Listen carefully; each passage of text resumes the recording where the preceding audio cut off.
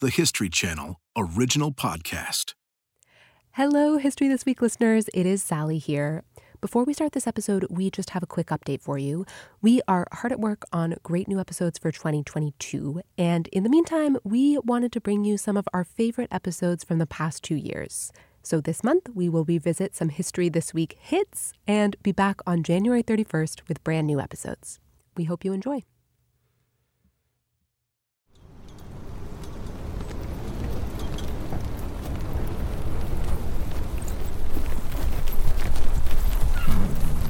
January 27th, 1945. Just east of a small town in Poland called Oswiecim, 4 young men on horseback approach enemy territory. They're Soviet soldiers. They wear a silver gray uniform, heavy fur hats, rifles strapped across their bodies. They approach a barbed wire fence and slash it down.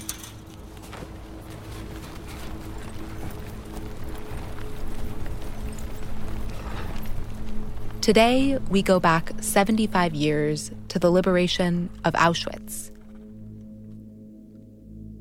We know now that it was one of the largest Nazi concentration and extermination camps of the Holocaust. 1.3 million people entered its gates, and 1.1 million of them never left. Today, the camp has become a symbol for the Holocaust itself, synonymous with the Nazis' systematic, state-sponsored mass murder. But back in early 1945, when Auschwitz was liberated, the story only made page 3 of the New York Times. It was summarized in just 2 sentences and was overshadowed by other news. In 2018, a survey asked a random group of young Americans about the Holocaust. Can you name one of the 40,000 Nazi-run camps or ghettos? And almost half of the participants couldn't name a single one. This week marks the 75th anniversary of the liberation of Auschwitz, a day of remembering. But anniversaries are strange.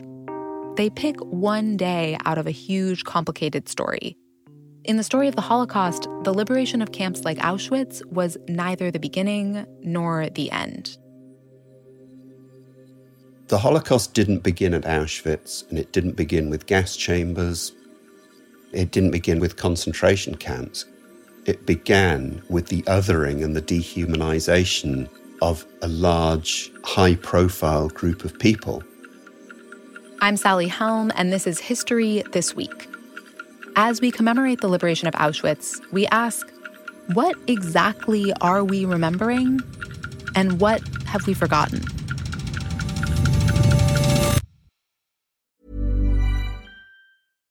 Hi, I'm Daniel, founder of Pretty Litter. Cats and cat owners deserve better than any old-fashioned litter. That's why I teamed up with scientists and veterinarians to create Pretty Litter. Its innovative crystal formula has superior odor control and weighs up to 80% less than clay litter. Pretty Litter even monitors health by changing colors to help detect early signs of potential illness. It's the world's smartest kitty litter. Go to prettylitter.com and use code ACAST for 20% off your first order and a free cat toy. Terms and conditions apply. See site for details.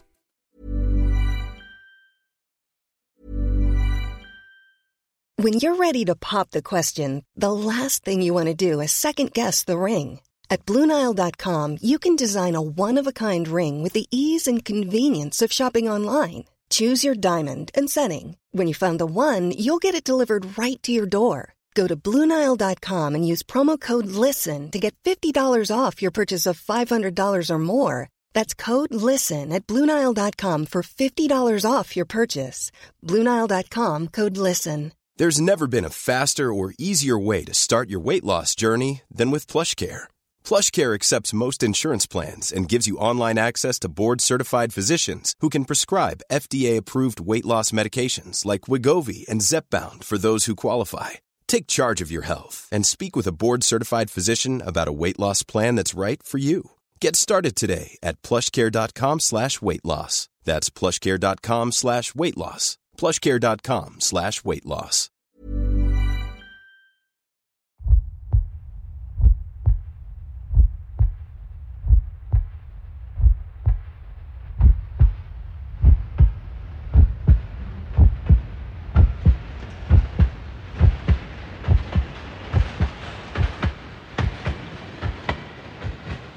At the height of World War II, trains from all over Europe left their stations with a single destination: Auschwitz. Mindu Hornik, a 12-year-old Jewish girl from Czechoslovakia, was on one of those trains. They put us to a railway line and put us in a cattle truck, in a wagon. And there must have been 70 of us in a wagon. I mean, they were body to body. And all they had is a bucket in the middle and no water, no sanitation. That bucket was the only sanitation. And we shunted forward a couple of 2 or 3 days. And suddenly we arrived at a place. This place was Auschwitz.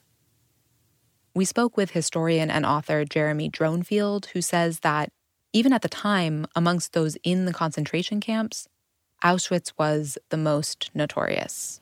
In other concentration camps, you had a chance of surviving, but they believed transfer to Auschwitz was a certain death sentence. How did Auschwitz become a place whose name alone carried so much fear? The groundwork was set decades before Mindu boarded that train. Treachery and incompetence had doomed the nation that only a decade ago had been leader of Europe.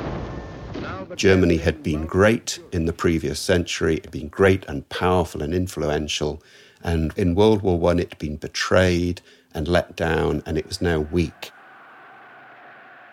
In the early 1930s, the Great Depression hit Germany and further weakened its economy. People were fearful and angry.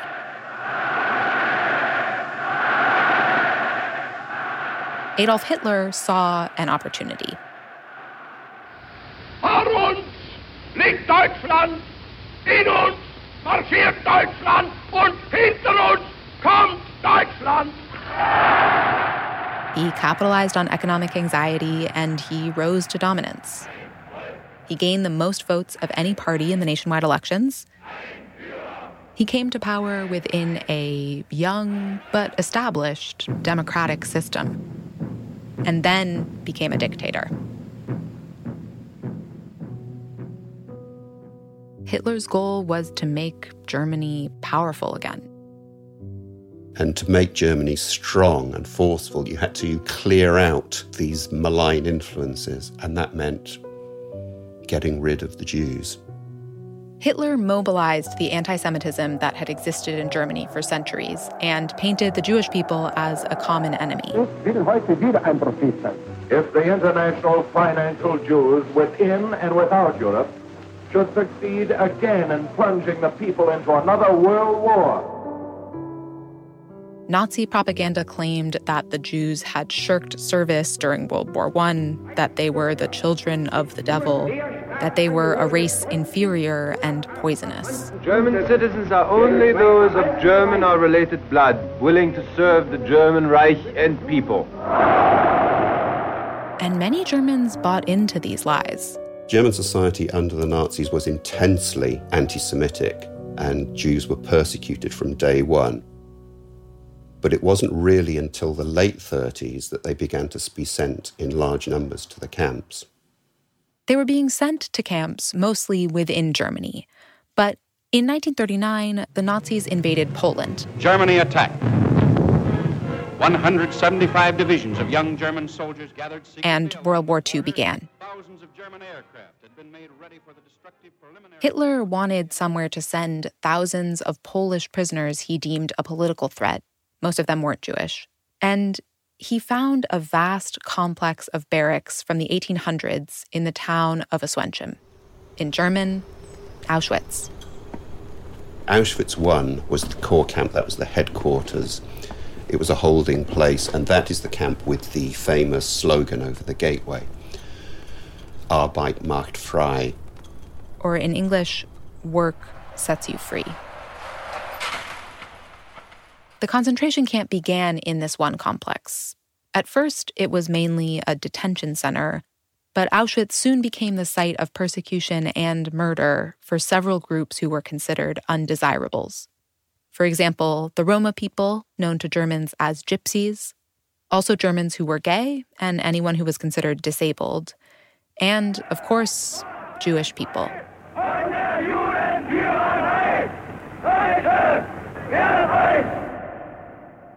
Initially, Hitler's plan was to force all the Jewish people to flee Germany and German-occupied territories to countries like the US, the UK, and Palestine. This would have meant huge numbers of refugees, and those countries wouldn't take them, at least not in sufficient numbers. When Jewish people didn't or couldn't emigrate en masse, Hitler's solution shifted. Things changed drastically in 1942. The Nazi regime enacted a policy called the Final Solution to the Jewish Question.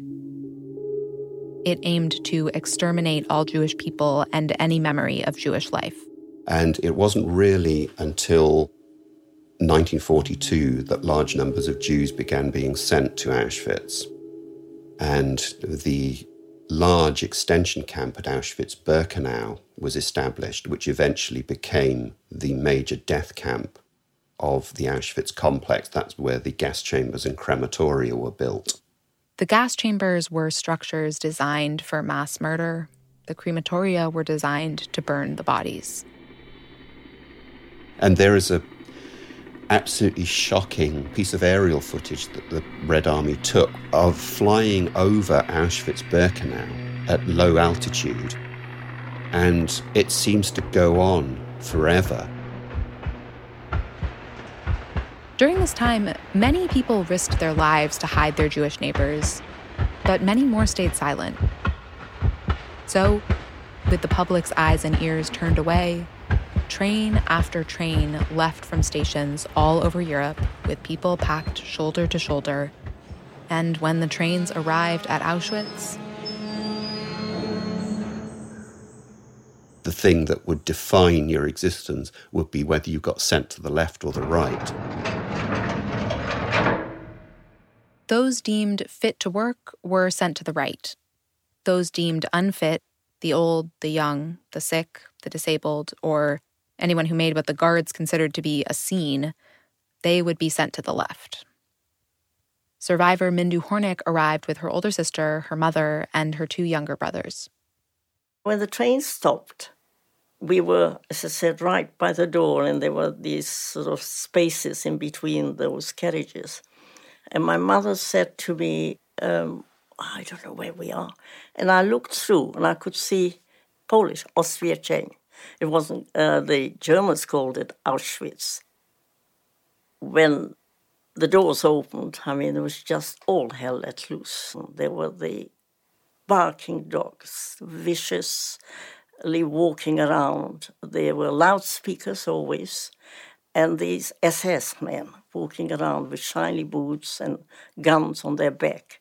And one of these striped uniformed men came in a capo, they're called capos, and he came and he looked round, and he said to my mother in Yiddish to let these girls go ahead, that we will see her later. He was a prisoner already. His job was to direct people out of the train when they arrived at Auschwitz. And he was so convincing because of where we were and her fear of what's going to happen. She said, you better do as this man says. This man knew her brothers wouldn't pass the age inspection. They were too young. And he had seen what happened to families arriving with young children. They wouldn't want to separate. They would make a, quote, scene, and they would all be sent to the left. And I think that capo must have known that this train of mothers and children that were no use to them for work would end up in the gas chambers. And that's why he must have looked in that coach and thought to himself, well, perhaps I'll try and save a couple. So Mindu and her sister went ahead, and they were sent to the right. We looked back and we saw our mother with a spotted scarf, and we waved to her. And we went ahead. Their mother and brothers were sent to the left. This man promised we will see our mother. And they told us, can you see this terrible smoke and dirt that you are wanting to know what the dirty smell was. That's where your mother is. 900,000 Jews of the 1.1 million who died at Auschwitz were killed immediately upon arrival. Those who passed inspection were not killed immediately, but going to the right meant a different horror. Once we entered there, we thought we'd entered hell. There were bodies everywhere. And there were these watchtowers with machine guns pointing at us. I mean, we just couldn't breathe. We didn't know where we were. We didn't know what was happening. Prisoners were stripped of everything they came in with and given prison garb. They marched us into shower rooms to be deloused, our heads shaven. We had to sit there naked for men, shaving our heads, shaving our hairs off. And the degradation for young girls like ourselves, and possibly even our mother didn't see us undressed. You couldn't believe that was actually happening to you. They were subjected to beatings, harsh physical labor. They were starved. I think the hunger, you never forget it. Mindu was transferred to a different labor camp soon after arriving at Auschwitz. That's when our luck came, because there is no way you could have survived for a long time in Auschwitz. Despite its horrors, Auschwitz had a high number of survivors compared to many of the other camps in Germany. An estimated 100,000 people were alive by the end of the war. But many of them were not actually liberated at Auschwitz on the day that we honor this week. Thousands of Russian tanks crushed Nazi resistance, and German dead litter the roads as the Great Red Army sweeps from... By January of 1945, Germany was losing the war and the Red Army was closing in. So the Nazis were hurrying to hide their atrocities, destroying the gas chambers, burning records, and forcibly sending the 60,000 prisoners who were healthy enough on what we call today the death marches. The prisoners walked for many miles and for days on end to camps deeper in German territory. This was the dead of winter. Thousands of prisoners died. Those who survived ended up in other camps riddled with disease and packed with prisoners. On January 27th, 1945, the Soviet army discovers the camp, but not the tens of thousands of prisoners who had been held there just weeks prior. This was essentially what they found, an abandoned camp with the remaining evidence of the atrocities that had been perpetrated there. And just about 7,000 prisoners in total who were left behind.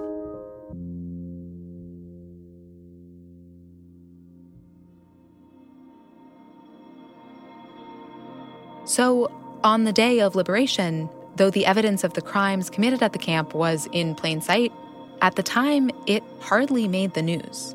In the middle of 1944, they had liberated Majdanek, a death camp in eastern Poland, and that had been a major international news story. But by January 1945 and the liberation of Auschwitz, the discovery of a large SS concentration camp and death camp was overshadowed by the news coverage of the Yalta Conference, where the big three powers were going to be deciding the fate of Europe after the war. And hardly any attention internationally was given to Auschwitz.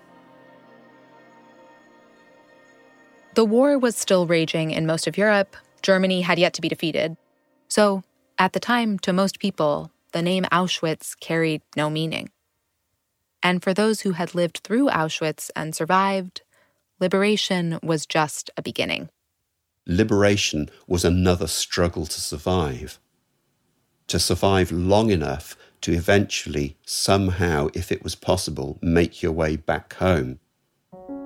On a practical level, survivors had to fight for their health in the immediate days following the liberation.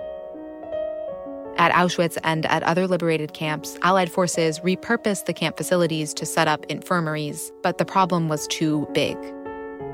The Allies weren't prepared for liberating these millions of displaced persons, survivors. They just didn't have the resources, the facilities to treat the majority of them in the humane manner that they needed. And many died in the period afterward because of a lack of medical care. Many were unsavable, and I don't know that anyone necessarily could have prepared adequately for it.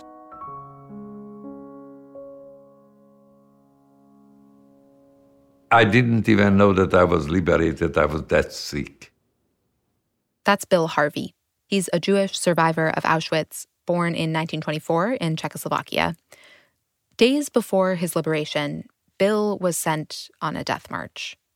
He almost froze to death and was left on a pile of bodies. When I arrived to the crematorium, the prisoner who worked there discovered that I was still alive. He saved my life. I was age of 21. I weighed 72 pounds. I could not stand up even on my feet. But I was so happy to be alive. Once he was healthy enough, Bill, along with so many others, had to ask himself, what should I do next? Many people tried to go home, but they arrived to find their homes occupied by other people.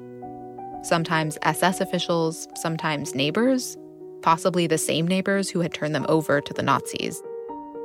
And when I went back, my closest neighbor said to us, Hitler left a few Jews to hate us. Anti-Semitism was still rampant. And what's more, people returned to towns and cities that had seen the worst of World War II. It's reported that 1 million Jewish people left Europe as a result of the Holocaust, and Bill was one of them. He emigrated to America only a few months after liberation. It was age of 22, and I came with one pair of shoes and shirt and slacks, and I was determined to make a success out of my life. As with many immigrants, Bill had a foreign accent, a foreign language, a foreign culture. And I wanted to go to work. So I had the language barrier. I didn't speak English, but I spoke 5 other languages, not one correct. And though the U.S. had fought against the Nazis, anti-Semitism had recently been a part of mainstream politics. I ask you in the name of Christianity. Prior to World War II, America had its very own, very thriving, very active and very aggressive Nazi party. It had politicians and newspaper editors who were keen for America to align itself with Nazi Germany. Though the U.S. offered a new start for thousands of refugees after the war, there was a lot of hostility. I ask you if you will rise in your places and pledge with me to restore America to the Americans. Things were being said about Jewish refugees in the press. They were a threat to the American way of life. It was said that they didn't integrate with American or British society, and that anti-Semitic, anti-immigrant, anti-refugee sentiment in the late 30s and the early 40s was an underlying continuing current in society. In the 3 years immediately after the war, 24 Nazi leaders were tried for their crimes, including the murder and persecution of all people opposed to the Nazi Party, and the enslavement, exploitation, and deportation of civilian population. Many, but not all, received the death penalty. A lot of people in the world and in Germany felt that justice had been served, and the atrocities of the camps began to fade into the archives. By 1960, a generation of young Germans had grown up believing that the stories about Auschwitz were hugely exaggerated. Auschwitz was becoming almost a mythic, semi-forgotten name, and it was only when a Frankfurt lawyer who had served time in one of the concentration camps decided to bring a trial against SS personnel who had worked in Auschwitz that picture began to change. In the early 1960s, both Auschwitz and the Holocaust came back into world news thanks to the Frankfurt trials, as well as the trial of Adolf Eichmann in 1961. He was responsible for sending thousands upon thousands of Hungarian Jews to Auschwitz in 1944, most of whom were gassed immediately upon arrival. Caused the killing of millions of Jews is the person responsible for the execution of the Nazi plan known as the final solution of the Jewish problem. And these trials? Those were world events. And it was at that point, really, that the Holocaust became this all-pervading historical event that we think of now. And Auschwitz, at the center of it all, became the symbol that we know it as today.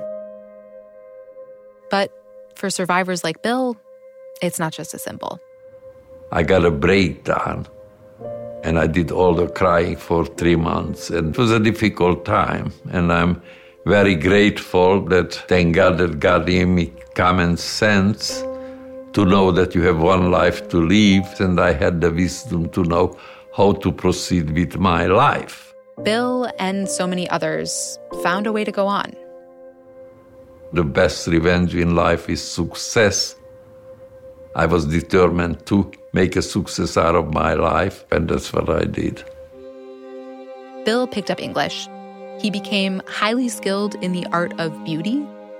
He ended up doing hair and makeup for movie stars like Judy Garland and the Gabor family. You can't hate your enemies, because when you hate, you're not living. But today, Bill is worried.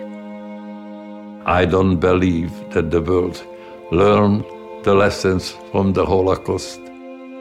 That study from 2018 that polled Americans about the Holocaust, it also asked, could the Holocaust happen again? Over half of the participants said yes. But Bill believes we have a hand in our own future. He says, when I had the breakdown, I came to a conclusion that God created human beings, not puppets.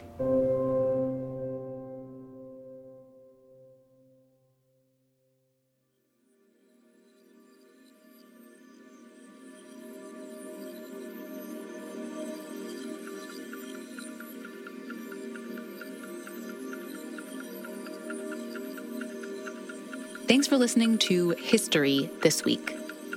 For more moments throughout history that are also worth watching, check your cable guide to find out what's on history today.